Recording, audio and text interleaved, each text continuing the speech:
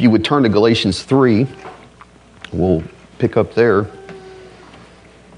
We'd ask you, Father, to open our eyes and our understanding, Lord, that only you can do that. I ask you will not only do that, Father, but kindle a fire in our hearts, Lord, to follow you more closely and to make you our one aim in life, Lord, our one goal, or the one thing we live for, that you'll rekindle that in our hearts. And I thank you that you'll do that in Jesus' name. Amen. Galatians 3, beginning in verse 1, Paul writes, "O foolish Galatians, who has bewitched you that you should not obey the truth, before whose eyes Jesus Christ was clearly portrayed among you as crucified? And he said, this only I want to learn from you. Did you receive the Spirit by the works of the law or by the hearing of faith? And are you so foolish? Having begun in the Spirit, are you now being made perfect by the flesh? Have you suffered so many things in vain, if indeed it was in vain?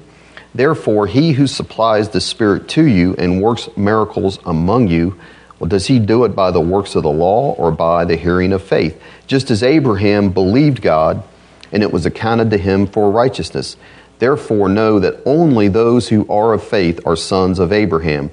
And the Scripture, foreseeing that God would justify the Gentiles by faith, preached the gospel to Abraham beforehand, saying, in you all the nations shall be blessed. So then, those who are of faith are blessed with believing Abraham." And the title of the message I have today is Faith Alone Brings God's Blessings. So we're moving in here to chapter 3, and basically the first two chapters that we looked at were Paul giving his personal testimony, and through his own personal testimony he defended the gospel. So he said his apostolic ministry and the gospel message he had came from direct revelation from the Lord. Neither of those two things had anything to do with Jerusalem or the apostles there. The Judaizers came and they were trying to use that against Paul, use that against him. That's a negative. You don't have the same message as they do. And Paul says, contraire, mon frere, that's not the way it is. He says, unlike you, I don't depend on them, but my revelation, my credentials, everything I have came directly from God. God gave me my credentials. And he says, you all can't say that, but I can. Paul said he could say that. And then he goes on to say in chapter 2 that even though he received his marching orders directly from heaven, independently from Jerusalem, he's telling them there, look, but we're both preaching the same message. He said, Barnabas and I came, we laid out the message that we preached to the Gentiles before the apostles, Peter, James, and John, the big dogs. We presented our message to them, and they're like, we have no problem with the message you're preaching. It's the same one we have. The law doesn't need to be added. Nothing needs to be added to the message. The only difference is going to be, Paul, you're going to go to the Gentiles, and Peter is going to go to the Jews. But the message is the same. Praise the Lord. Problem that happens is then, again, through his testimony, says Peter betrayed that agreement in a sense of what we had, and I had to get up in his face because he was pressuring these Gentiles that they had to observe the Jewish food laws. And Paul uses this to clearly, again, at the end of chapter 2, he clearly explains what the gospel is. So what he's done is, in Antioch, the problem there was the food laws. The example he uses. In Galatians, the problem was circumcision. But the two issues are similar in nature. Paul is saying the law in any form, whether it's food laws, circumcision, observing the Sabbath, whatever you want to say, all of that, if you're saying that is the means to be made right with God, is against the gospel of grace. So he confronts Peter and he gives him the gospel of grace in doing that. Because this is all a conversation that we're reading here in chapter 2, beginning in verse 14. So I want to read again verses 15 and 16. And here's the gospel in a nutshell he gives. And he says to Peter, we who are Jews by nature and not sinners of the Gentiles, knowing, we know this, that a man, any man, is not justified by the works of the law, but by faith in Jesus Christ. He says, even we have believed in or into Christ Jesus. We've been united to him, that we might be justified by faith in Christ and not by the works of the law. And he says it for a third time, for by the works of the law, no flesh, he's quoting the verse there, Psalm 43, no flesh will be justified. When we say that word justified, that is a big deal. It means to be declared not guilty. innocent, free of charges. And we said that is the great problem that faces every single man or woman born into this world. Everyone in here, everyone has a conscience. They know that we've sinned. They know they're guilty. All of us have known that. We know that we deserve punishment. And also you have this knowing that God is holy, just, and good. And so the question is, what can we do? We know we have to stand before God justified, but how do we do that? How does that happen? How can we be free of the charges? And Paul's answer is this: it's not by works of any kind. That's not how you're going to be able to stand before God just or righteous. So it's not the law. It's not by praying. It's not by lighting candles. It's not by helping old ladies across the street. There's no amount of good deeds that you're going to do that are going to make up for your bad ones. And even the good ones you think you're doing as a sinner really aren't good in God's eye. There's a selfish motive behind it. Because a sinner is just selfish by nature. Everything he's doing, even his good deeds, are selfish by nature. This is what all mankind struggles with. That we're going to have our good deeds outweigh our bad deeds. That literally is Islam. That's Catholicism. Islam literally teaches that one day, on the day of judgment, they believe in a heaven and a hell. They believe in a day of judgment. They believe in one God, but they don't believe in the triune God. But they say one day there's going to be this angel, and he's keeping tabs of everything, and there's going to be these scales, and you're going to have to stand before him. And if your good deeds outweigh your bad deeds, you'll make it in. But if it's the other way around, you're out of luck. I talked to a Muslim one time. They think it's presumptuous for you to say that you know you have eternal life. He thought that was prideful for me to say that. I said, well, that's what the Bible says. That's what Jesus said. Well, no, you can't know. We can't know until we stand and have those scales put in place. But good and bad deeds we've done, there's no amount of good deeds. That's not the way it works. We're guilty and condemned. That's the way it is. So we have to all watch that, though, because I think that we can tend to think secretly that if we do this or that act of kindness, this or that good deed, that somehow it's going to make up for the wicked thing we said about somebody the other day. I got to somehow make up for that. And it doesn't work that way. We have to realize that none of our good works are going to cause us to enter the kingdom of God. Our righteousness is never the basis for that. Paul says in Philippians 3, he said, yet indeed, Philippians 3:8, I count all things loss for the excellence of the knowledge of Christ Jesus my Lord, for whom I have suffered the loss of all things, and count them as rubbish. And listen to what he says, that I may gain Christ and be found in him, not having mine own righteousness, which is from the law, but that which is through faith in Christ, the righteousness which is from God by faith. So the gospel of grace claims we have no righteousness of our own. It has to be given to us as a free gift, and we accept it by faith. The righteousness, it says, not mine own righteousness, that's never going to get you into heaven, no matter how righteous you are or think you are or will become. He says we need the righteousness which is from God. That's the righteousness of our Lord Jesus Christ, given from God to us, and we receive that as a gift by faith. The righteousness which is from God by faith. So we can't do anything to deserve to be justified. So I don't know if y'all remember last week, Spurgeon gave that answer to that man who said he had to do something to deserve God's forgiveness. And he says, I tell you, sir, if you bring any of your deservings, you shall never have it. God gives away his justification freely. That's really something we'll amen and say, but it's like in our lives, that's not what we really think a lot of times, right? It's easy to slip into that other error of thinking we have to do something to earn his favor. Well, listen, Romans 3:23 says, for all have sinned and fall short, I mean way short of the glory of God, like no getting out of that pit. But he says, being justified freely by his grace, through the redemption that is in Christ Jesus, whom God set forth as a propitiation by his blood, through faith. And so we said the blood of Jesus Christ is what wipes our slate clean. That's the only thing. It's never our works that are going to wipe our slate clean.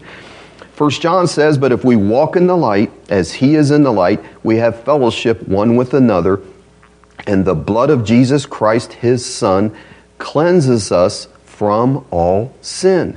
Revelation 1:5, to him who loved us and washed us from our sins in his own blood. Now that love and that blood that washes us is nothing we can ever earn. It's freely given to us by the grace of our Lord Jesus Christ. And that's how we're counted righteous. And the Judaizers, though, to end things here in this chapter 2, their whole thing was with a message like that, people will live any way they want. They'll just grab that free gift and say they're saved and just live like sinners. And there are a lot of people that do that. There's people that even teach that. Ministers that teach that.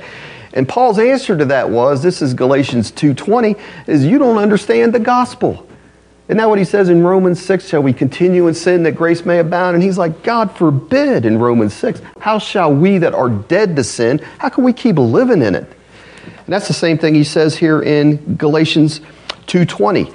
He says, I've died to sin. That's the gospel. I have been crucified with Christ. And he says, it is no longer I who live, but Christ lives in me. In the life which I now live, in the flesh, I don't live in sin. He says, I live by faith in the Son of God who loved me and gave himself for me. Paul is basically saying the only life that I'm free to live since I'm united to Christ is the life that he lives through me. Really? That's the only life. All my ambitions, plans, and all that, right? All to Jesus. That's the song we sang. I surrender all. That means we don't lose our personality, but we lose our free will. And we have to live according to the Spirit of Christ that lives in us. He's directing us. His fruit should be manifested through us. And we no longer should be living in the flesh, which is a life of sin. So we're expected to follow in our Lord's steps, who was holy, spotless, and pure, right? That's what it says. We should follow in his steps. One comment I just want to make real quick. I said all of those first 2 chapters, that's Paul giving his testimony. But, you know, he's got some pretty deep theology in his testimony, doesn't he? That's all he's doing is giving his testimony. A lot of times, if you start preaching at somebody, a lot of times they shut you down real quick. But a lot of times you can start sharing your testimony. But if you think about your testimony maybe before you go out and like, this is what I might say to a person, you can put theology, in a sense, in your testimony. Scriptural reasons about sin and how people aren't generally offended by that. Just some food for thought. Because it's not just a matter of, well, God bless me with a new stove. That's not really going to bring somebody to the Lord, is it? That might be a springboard, but they need to see, and somehow we need to share our testimony that, hey, I was a wicked sinner. I realized I was going to hell. God dealt with me. And I was drunk one night watching Billy Graham, realized he's preaching to me. And it brought conviction to my heart. But you could just bring it in that way. People are listening because they're like, yeah, I was the same place. Or whatever. But he comes here in chapter 3, he's starting to directly address the Galatians. And he does that by beginning chapter 3, he asks them 6 rhetorical questions. So he asks them 6 questions, but they're rhetorical questions. And a rhetorical question is one where the answer is obvious. You're asking a question, but the answer is obvious, and you're just doing it to make a point. You're not really trying to get information from the person. You're trying to persuade them by asking them a question with an obvious answer that they already know. And that's what he does here. So he asks these questions, and here Paul's not getting into theology and asking them these questions. He's asking them, I'm going to ask you some questions based on your experience. And I'm going to use your experience to make my theological point. That everything we receive from God, our righteousness, justification, the Holy Spirit, anything, it doesn't come through our works, not through our flesh. It comes how? Comes by faith. So we pick up here in verse 1, and we've talked about this in the first message. It's been a few weeks back, but he's basically got this expression of disbelief.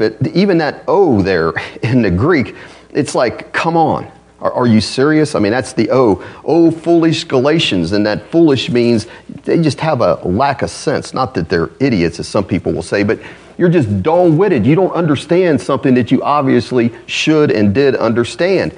And he's basically saying, come on, are you Galatians really this dim-witted that you act like you've been bewitched by somebody? That's what he's telling them. I like the way that the NLT, New Living Translation, kind of gives the sense of this. And this translation translates that first verse this way: "O foolish Galatians, who has cast an evil spell on you? For the meaning of Jesus Christ's death was made as clear to you as if you had seen a picture of his death on the cross." And that's what he's saying there when he says Jesus Christ was clearly portrayed among you as crucified. He's saying he was placarded like a poster, like you could see it. My preaching just gave you a visual image. You could see him hanging there on the cross, so to speak, for your sins. He's aggravated by him because he preached the gospel to them. He they clearly saw their sin, that they deserved judgment, and that the Lord Jesus Christ took their judgment on the cross in their place. And the cross through his preaching was magnified. And that's all that was magnified. He's telling them all you have to do is put your trust in what he did on the cross. He took your punishment for you and nothing else. Nothing you could do, nothing you ever could do or had done is going to make any difference. So it's basically the song we sing. Jesus paid it all, and here's the cross. All to him we owe. It is finished right there. And he's saying you clearly saw that, but now something has clouded your vision. Someone's cast a spell. He knew who it was. It was these Judaizers. But he also knew it's kind of like a demonic influence that's working through them. That's why he kind of uses that expression, bewitched. I like what John Stott said about this first verse. He said this about the gospel, how clear it is. He says the gospel is not good advice to men, but it's good news about Christ. It's not an invitation for us to do anything, but it's a declaration of what God has done. It's not a demand, but an offer. He says, and if the Galatians had grasped the gospel of Christ crucified, that on the cross, Christ did everything necessary for our salvation, they would have realized the only thing required of them was to receive the good news by faith. To add good works to the work of Christ was an offense to him. The way he's starting this off, "Oh, foolish Galatians, who has bewitched you?" I mean, that is like, in a sense, it's just like a slap in the face to wake them up. You should clearly have known, he's telling them, from your own experience and from the scriptures, that the good news is received how you received it, by faith. He's like, what did I ever say in any of my gospel presentation? Where in any of that was this law that they're telling you now have to add to that? Paul's like, why have you let these guys deceive you? Oh, foolish Galatians, why have you let them bring that in? In verse 2 now, the second rhetorical question he brings in, and he puts them in a corner. And he says, this only I want to learn from you. Or like the NIV says, I would like to learn just one thing from you. Or the New American Standard says, this is the only thing I want to learn from you. It's like when you have 10 ways that you could approach a subject, but you know that one will clearly make the point. Getting ready to talk to somebody, you say, okay, I could ask you a lot of questions, but just tell me this. And you know that the answer to that one question is going to answer them all. That's what he's saying here. Just answer just this one thing, you all. Just answer this one thing. And the question is this: did you receive the Spirit by the works of the law or by the hearing of faith? And Paul says, I already know the answer to that question because I were there. I was the one that preached to you all. I saw when I preached the word of the gospel, the word of faith, and you heard it, I saw the results that happened. You didn't have to become circumcised first. You didn't have to quit eating pork or catfish. You didn't have to offer a sacrifice. No words of the law were required, were they, for you to receive the Spirit? All you had to do was to believe the promise. So the Holy Spirit is always received because he has been promised, and that promise is believed by faith. And unlike what you're going to hear from most denominational churches, most churches that would teach this verse, they basically all start under the premise that when you are born again, when you're saved, that automatically gives you the Holy Spirit. That's just an automatic thing.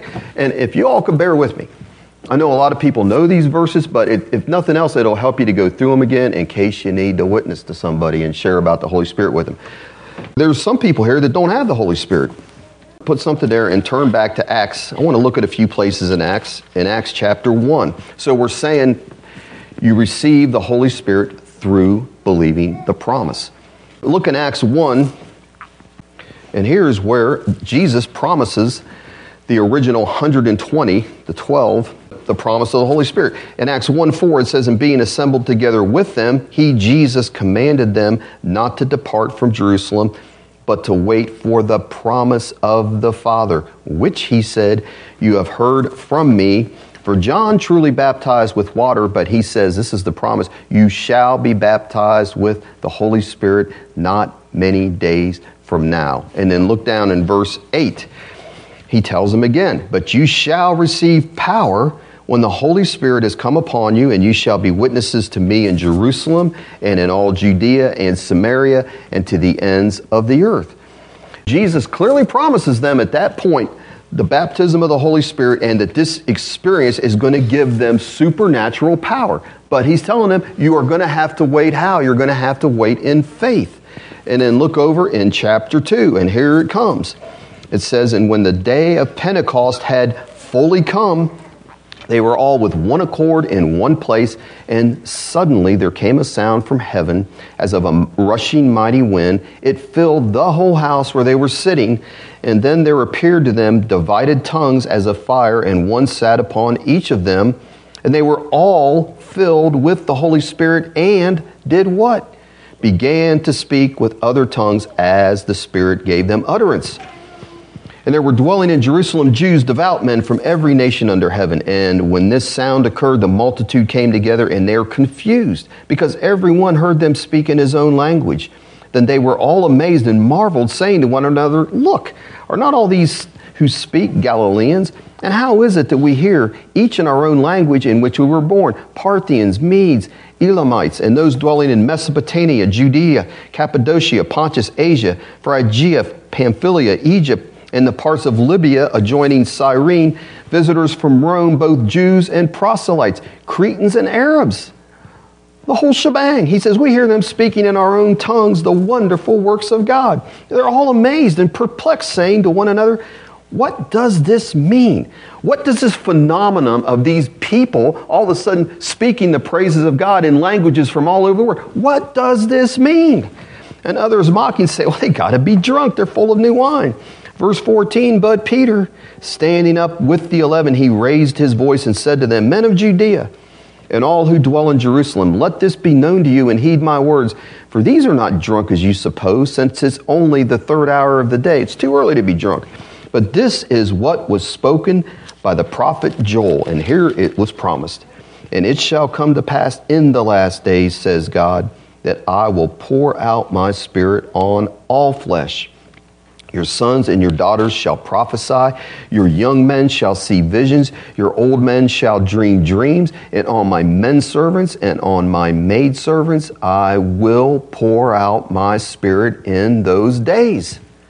They shall prophesy, and I will show wonders in heaven above and signs in the earth beneath, blood and fire and vapor of smoke. The sun shall be turned into darkness and the moon into blood before the coming of the great and awesome day of the Lord. And it shall come to pass that whoever calls on the name of the Lord shall be saved." And then skip down to verse 32. He's preached to them, and he goes on to say, "This Jesus, the one who I said you crucified, this Jesus God has raised up, of which we were all witnesses, and therefore being exalted to the right hand of God, and what? Having received from the Father the promise of the Holy Spirit." There's that promise again. He's poured it out. Here, you've seen it, you've heard it. He's poured out this which you now see and hear. For David did not ascend into heaven, but he said himself, "The Lord sit at my right hand until I make your enemies your footstool. Therefore, let all the house of Israel know assuredly that God has made this Jesus whom you crucified both Lord and Christ." Now, when they heard this, they're cut to the heart and said to Peter and the rest of the apostles, "Men and brethren, what should we do?" And Peter said to them, "Repent and let every one of you be baptized in the name of Jesus Christ for the remission of sins, and you shall receive the gift of the Holy Spirit. for the promise, the same promise. It's to you, it's to your children, but it's also to all who are afar off, as many as the Lord our God will call. The phenomenon of the Holy Spirit coming down, evidenced in speaking in tongues. So he's saying this speaking in tongues that you're seeing and hearing. That's what he's pointing to, isn't he? He's not saying, look at the joy on their face. Look at how happy they feel. He's pointing to the speaking in tongues, which you now see and hear. This is what was prophesied and promised clear back in Joel, where God says, I will pour out my Spirit upon all flesh. Now, this is something the Jews were really looking forward to. Peter says it's not just limited to the 120 that you're hearing here. It's not limited to you 3,000 that repent and get baptized and receive the same gift in the same way. He said, no, it's limited. It's going to everyone else. Every other Christian. That's the promise, isn't it? That is clearly the promise. Believe me, we're not going through the whole book of Acts, but if you would turn to Acts chapter 8. Turn to Acts 8. There is promise to everyone that's a believer. So in Acts 8, in verse 4, beginning in verse 4, it says, therefore those who were scattered, the Lord sent persecution into Jerusalem. The believers were scattered. They didn't tell anybody about the Lord. It says they went everywhere. This is just churchgoers. This is everybody, not just the 12, not the apostles. But they went everywhere preaching the word. And Philip went down to the city of Samaria and preached Christ to them. And the multitudes with one accord heeded the things spoken by Philip, hearing and seeing the miracles which he did. For unclean spirits crying with a loud voice came out of many who were possessed, and many who were paralyzed and lame were healed. And there was great joy in that city. Now look down in verse 12. But when they believed Philip as he preached the things concerning the kingdom of God in the name of Jesus Christ, both men and women were baptized. There we see they are believers and they're baptized. Now, do they have the Holy Spirit yet? You pick it up in verse 14 and it says this, now when the apostles who were at Jerusalem heard that Samaria had received the word of God, they sent Peter and John to them, who, when they came down, prayed for them for what? That they might receive the Holy Spirit. Verse 16, for as yet he had fallen upon how many? None. Were they believers? Were they baptized? It goes on to say they had been baptized in the name of the Lord Jesus. You only baptize believers. In verse 17 it says, then they laid hands on them and they received the Holy Spirit. And it goes on to where, what did Simon see that he wanted to have that power? Even your non-charismatic commentators will say he saw them, more than likely saw them speaking in tongues. And I say more than likely. I think that really is what happened, just because it doesn't come right out and say it. Here's one thing I want to say. We get this thing, it came into our church because we have people come in here, don't have the baptism, have no intention on having the baptism, and they're saying, you're making this two-tier Christianity, making yourselves better. Look, here's what we need to understand. In the early church, three things happened when a person became a believer in the Lord Jesus Christ. They believed and gave their heart to the Lord Jesus. They were baptized and they were filled with the Holy Spirit. All of that happened within a short period of time. You don't find what we have in modern churches where someone will truly be a believer in the Lord Jesus. They hadn't heard about the Holy Spirit. They're like the people in Acts 19. I haven't so much as heard whether there is a Holy Spirit. They think they automatically got it. And then somewhere down the road, they realize there's more to this Christian life. Well, some people don't even get baptized right away for whatever reason.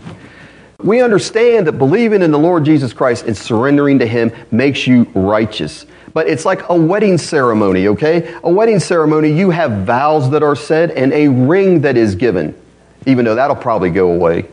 Does the ring make those people married? It's the fact that they've given their hearts to each other. That's the key thing, right? They've committed themselves. And the ring just seals the ceremony. But you don't wait until months later to say, I'm going to give you the ring. The Holy Spirit is called the seal of promise. you're not saved by getting the Holy Spirit, so to speak. But the early church didn't know saved people that either weren't baptized or did not have the Holy Spirit with the evidence of speaking in tongues. And so when you start looking at the Bible and other verses, Paul is assuming that throughout the rest of his New Testament writings, that everybody received the Holy Spirit with the evidence of speaking in tongues. When he says, they that are Christ, anyone that has not the Spirit of God is not Christ, that's because he's assuming that every believer, because they did then, receive the baptism of the Holy Spirit as we understand it here. So this whole thing about you're filled with the Holy Spirit and it happened automatically when you're saved, the New Testament doesn't know those kind of Christians, is the point I'm trying to make here. And they made a big deal about it, didn't they? And that's how important it is. And so somebody that's going to act like, well, it doesn't matter whether I have the baptism or not, I don't really need that. I'm like, that's not what the New Testament teaches.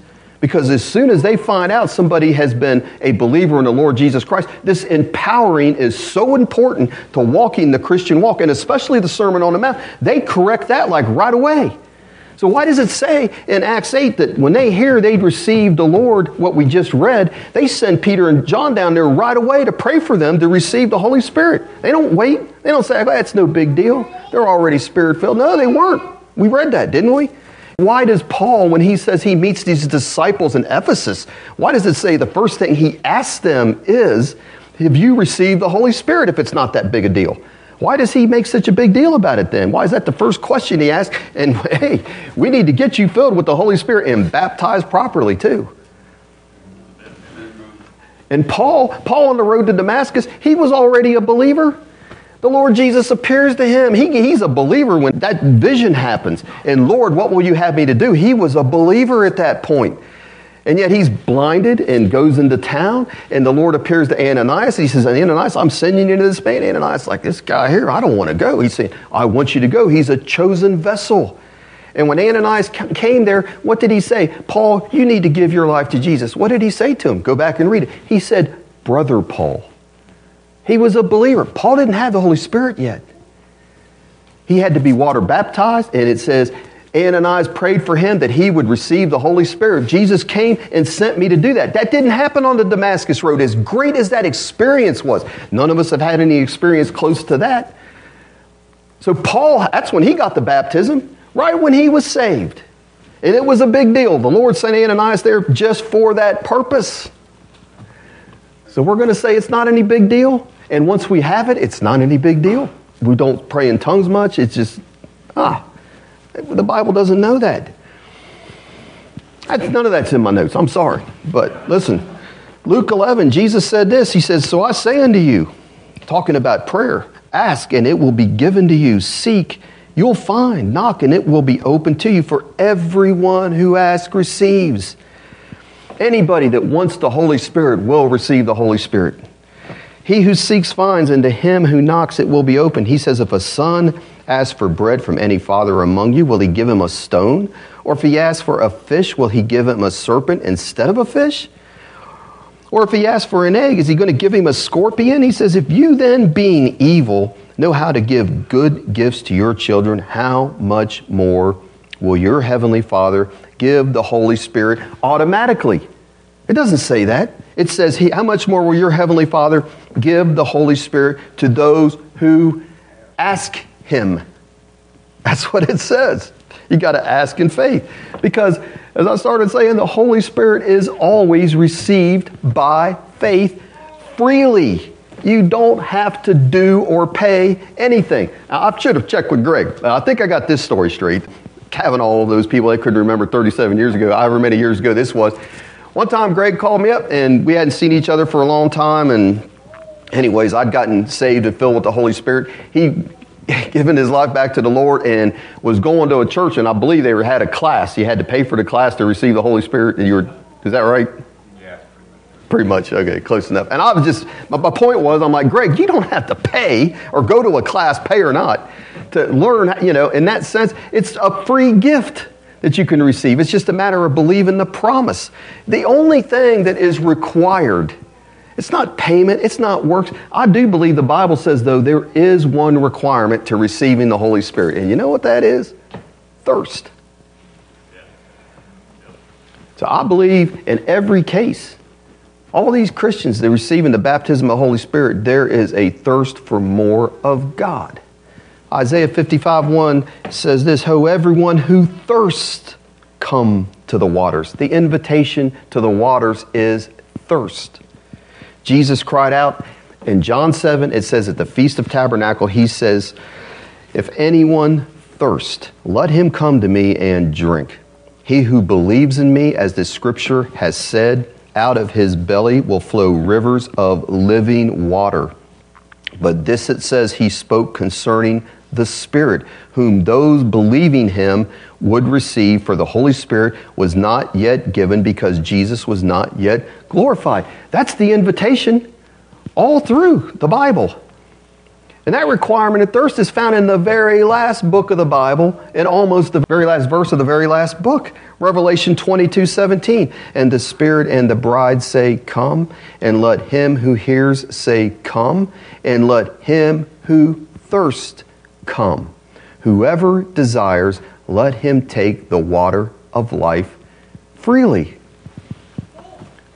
So I would say, according to life and according to God and His Word, only the thirsty, the truly thirsty, are going to receive the quenching of the Holy Spirit. And that is not something that should just happen one time in our life, in our experience, right? Ephesians 5:18 says, Paul wrote, "Do not be drunk with wine, in which is dissipation," or a wasted life, or debauchery. And that seems to be the big thing now. Let's get into wine. He says, no, don't be drunk with wine. Paul says, "But be filled with the Spirit." That's an imperative. It's a command. Be filled. It's not a suggestion, and it's an ongoing present verb. Continually be filled with the Spirit. And as I heard one man say, we need to be continually filled with the Spirit because we leak. I think that's true.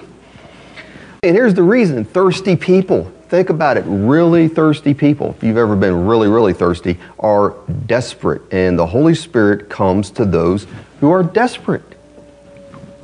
They're the ones that will exercise faith. That's true of every case of faith in the Bible, whether it's for the Holy Spirit or any promise. Think about all the cases of these people that came to Jesus for deliverance, healing, forgiveness.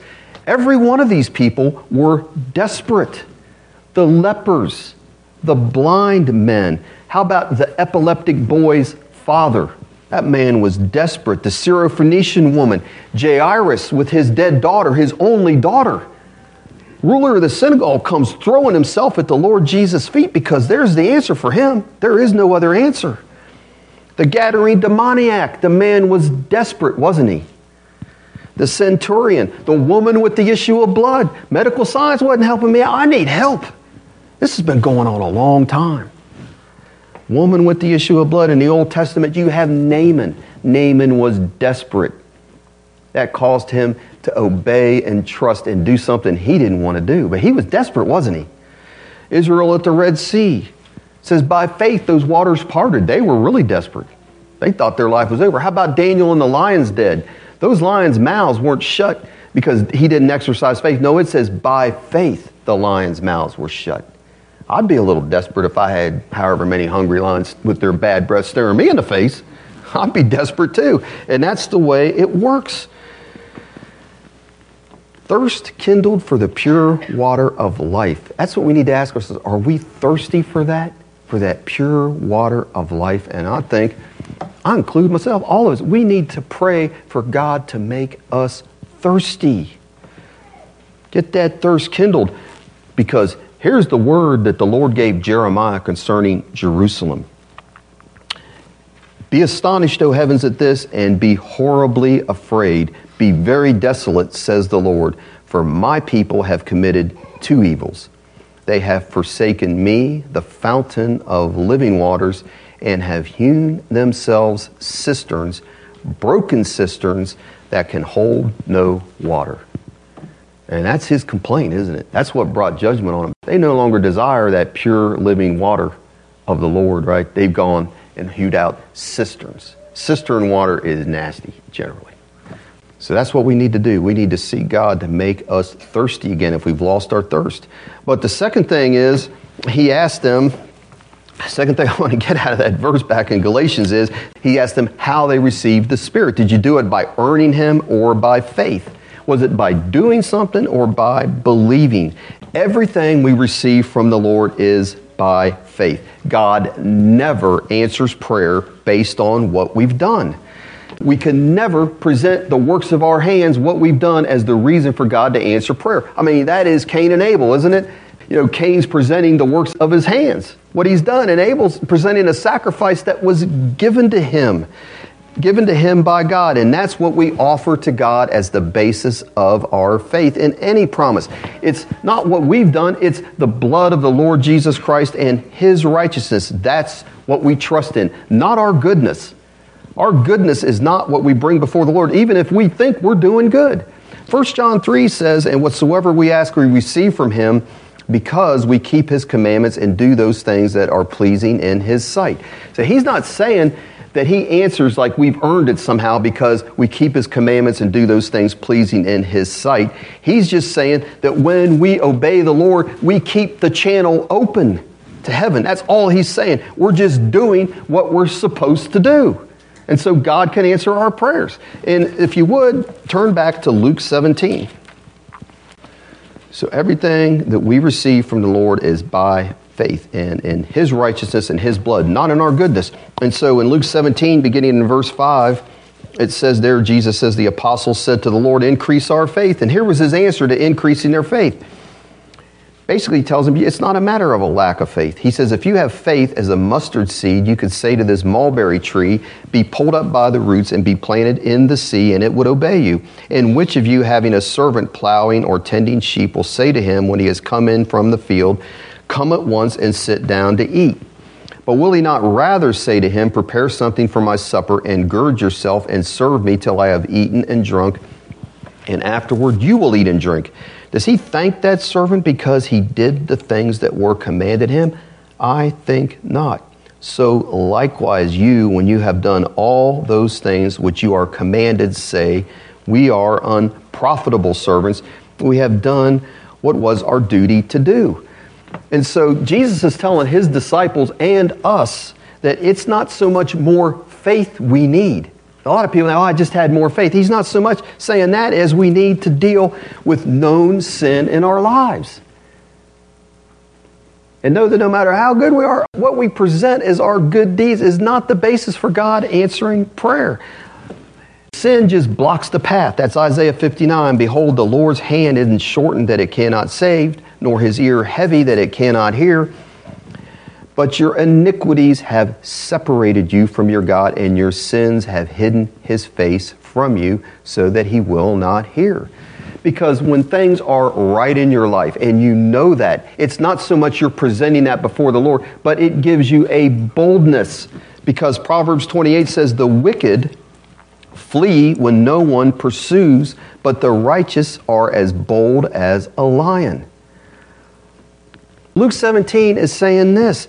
You don't present your good works or obedience as the basis for obligating God to somehow answer your prayers. That's not the way it works. Obedience doesn't make you a profitable servant. That's what Jesus is saying. We need to realize this. We will always be unprofitable. We'll always be undeserving. The only one that is a profitable servant in God's eyes is the Lord Jesus Christ. And we point to him and his righteous life and blood as the basis for God answering our prayer. Because we're united to him, that's the basis for his answering our prayer. It's not based on what we've done. And God has to constantly remind us, believe me, that we are nothing, that we're poor in spirit. David, he'd grown prideful and self-righteous, and God had to bring him down and show him that without the grace of God, he was nothing. That's what that whole incident with Bathsheba was all about. God allowed that to happen to show David that any answer to prayer he got, any goodness in his life, anything he'd done good for the Lord was solely due to God's grace and nothing else. And when you see Psalm 51 is the cry of a man that God has brought down and humbled. A man that realizes, I don't deserve. And David was pretty well progressed in the Lord. He wasn't like a teenager at the time he wrote Psalm 51. He realized at that point, all I deserve is God's judgment. Didn't he? With that stuff he did, that's as wicked as it gets. The whole Bathsheba, Uriah, killing him, all the deceit, the murder, the adultery. And here's what he says in Psalm 51. You don't hear him pleading any of his own righteousness or his own good works. He says, have mercy. He begins it in verse 1. Have mercy upon me, O God. This is the man after God's own heart. According to your loving kindness, have mercy on me. According to the multitude of your tender mercies. He says, blot out my transgressions. Wash me thoroughly from my iniquity. Cleanse me from my sin. It's got to be God's grace and mercy that does that. Nothing David's going to do is going to get rid of the stain that he's put on his life. He's saying, just please have mercy on me. He's not talking about Goliath at this point. He's not talking about all the Psalms that he's written. He's not talking about, Lord, I'm a man after your own heart, is he? He's not bringing any of that up. He knows his wicked heart is the way it is without God's grace. Will always be wicked. And he goes on to say this, behold, I was brought forth in iniquity, and in sin my mother conceived me. He's like, that is my nature, apart from your grace. And he wants the cleansing that only God can give, doesn't he? And that's why we sing the song. He went on to say, create in me a clean heart, O God, and renew a steadfast spirit within me. He pleads, do not cast me away from your presence, and do not take your Holy Spirit from me. He says, restore to me the joy of your salvation and uphold me by your generous spirit. The great King David, at the height of his life, begs God to send him to the restoration workshop. Doesn't he? That's what he does. And we can all learn a lesson from that, can't we? We really can. I can. No one else can. And so he's asking them, Paul says, did you receive the Spirit by the works of the law or by the hearing of faith? And it's always faith. That's the obvious answer to the question. Remember, we said it's a rhetorical question? The answer is it's always faith. We receive everything based on faith. Simple trust in the promises of God. Like I've said, it's not our goodness, not what we've done.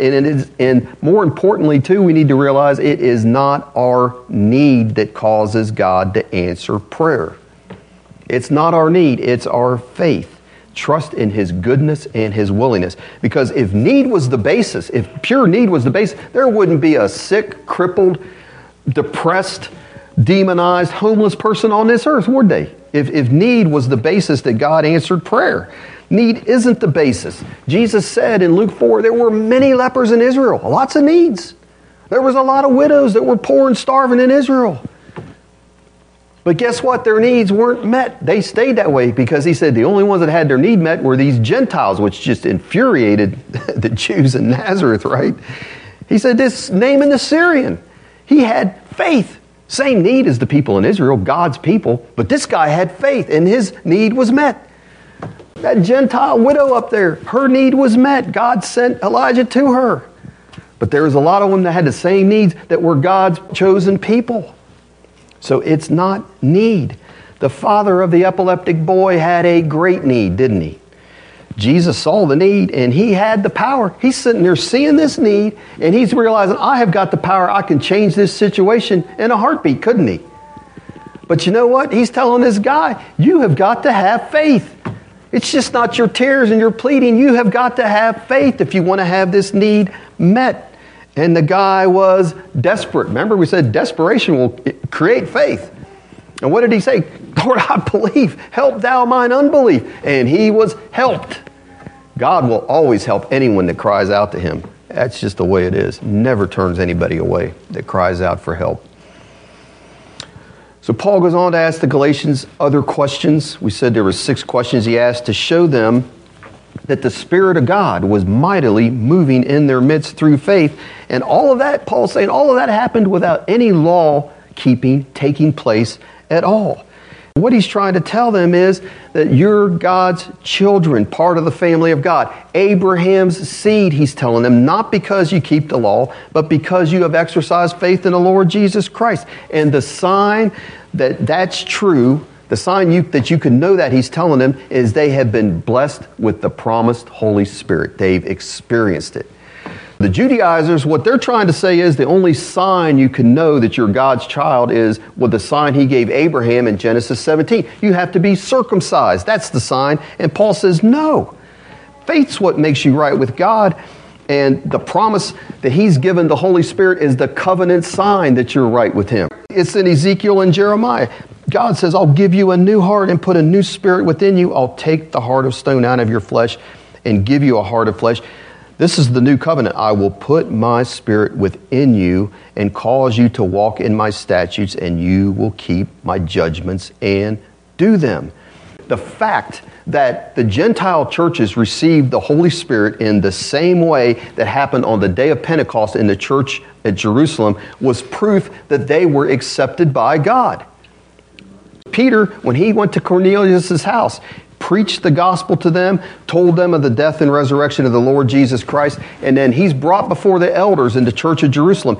They're trying to say, hey, can you tell us why you went in these Gentiles? You know you're not supposed to do that. And Peter told them what he said to Cornelius and his family, told them that he preached the gospel, and this is what Peter says in Acts 11. And as I began to speak, Peter said, the Holy Spirit fell upon them as upon us at the beginning. And then I remembered the word of the Lord, how he said, John indeed baptized with water, but you will be baptized with the Holy Spirit. Peter said, if therefore God gave them the same gift as he gave us when we believed in the Lord Jesus Christ, who was I that I could withstand God? And when they heard these things, they glorified God, saying, then God has also granted to the Gentiles repentance to life. So in other words, the sign or the proof that the Gentiles were accepted by God, that they were righteous through their faith, was the outpouring of the Holy Spirit. That's what Paul is telling them here. It's not because they kept any law. And here's the thing. When he came on all those early churches in the Bible, in the New Testament, he didn't come quietly. There were always signs and miracles following. That was the common experience. If you're back in Galatians, look what he says in verse 5. He says, therefore, he who supplies the Spirit to you and works miracles among you, does he do it by the working of the law or by the hearing of faith? He's saying the Holy Spirit came. The proof you're God's people is these miracles and signs and wonders were happening there, including the speaking in tongues. All of it was. And that's true with the church in Corinth. Remember, we went through that and started in on chapter 1, and Paul says, his grace was shown to you in that you came behind in no gift. That's all 12 of the gifts and there's some. He's saying that's the sign that you are God's people. The signs were so much, the Holy Spirit, the evidence of the power of the Holy Spirit was so much, he had to regulate the gifts. That's where we have chapters 12, 13, and 14. Abundantly the Holy Spirit was manifest. In Romans 15, 18, Paul wrote this. This is not a common verse you hear. Paul says, for I will not presume to speak of anything except what Christ has accomplished through me, resulting in the obedience of the Gentiles by word and deed. He says, in the power of signs and wonders, in the power of the Spirit, so that from Jerusalem and round about as far as Illyricum, I have fully preached the gospel of Christ. Illyricum is modern day Yugoslavia. And what Paul is saying is, I went and preached the gospel, started all these churches from Jerusalem, really to the then known ends of the earth, Eastern Europe. And he's saying, everywhere I've gone, the Holy Spirit was evidence that these were God's people, and his evidence didn't come quietly. It came in power, in miracles, and signs, and wonders. From Jerusalem to Yugoslavia, the then known world. And the same thing happened in Thessalonica. Paul wrote to the Thessalonians, for our gospel did not come to you in word only, but also in power and in the Holy Spirit and in much assurance. My point I'm trying to make in that is that this whole thing of the Holy Spirit coming and being the evidence that you're God's people, and he doesn't just come quietly like a lot of churches will say now. Oh, he just comes when you make this prayer of faith and all that, and there's no evidence of him being there. So that's not what the New Testament shows. It shows when the Holy Spirit came and the gospel was preached, he didn't come quietly, but came in signs, wonders, tongues speaking. He was evident in their midst. The evidence and the experience of the early churches shouldn't just be left in the Bible, should it? I'm not going to settle for that, at least not in my own life.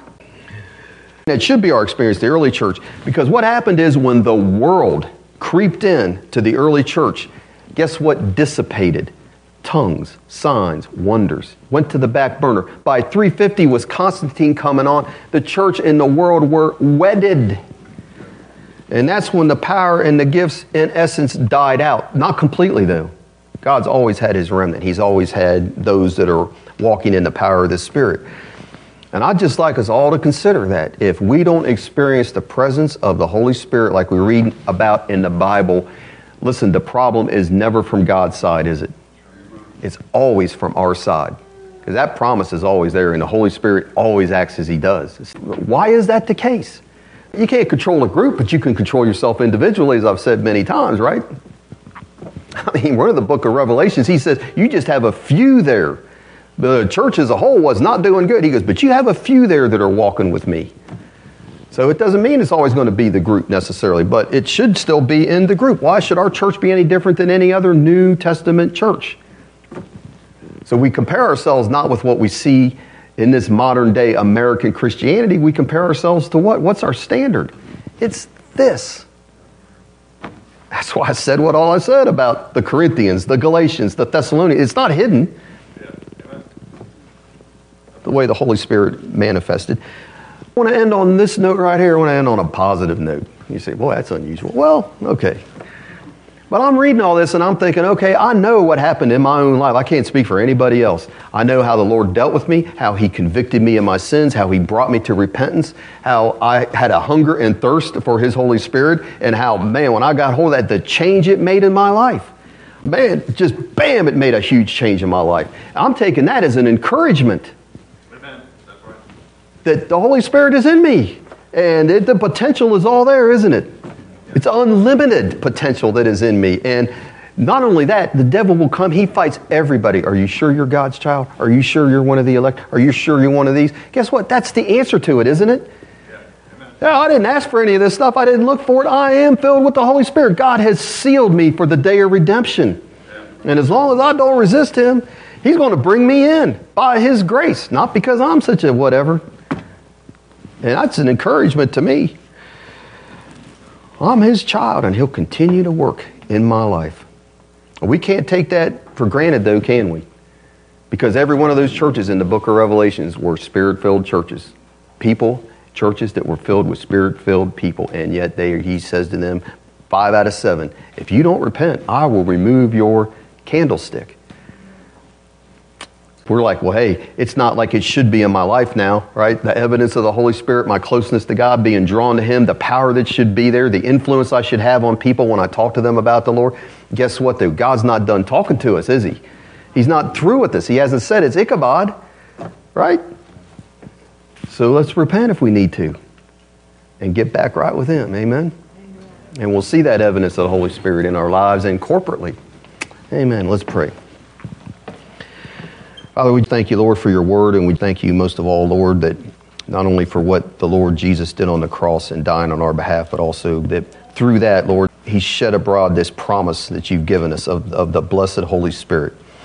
The ability to speak in tongues, edify ourselves, pray for others, that power that you've given us, the power to live the crucified life, Lord. I just ask that you'll bring all this back to our remembrance, Lord. Put that hunger and thirst for righteousness to living right before you and in the power of the Spirit that you've given us, Lord.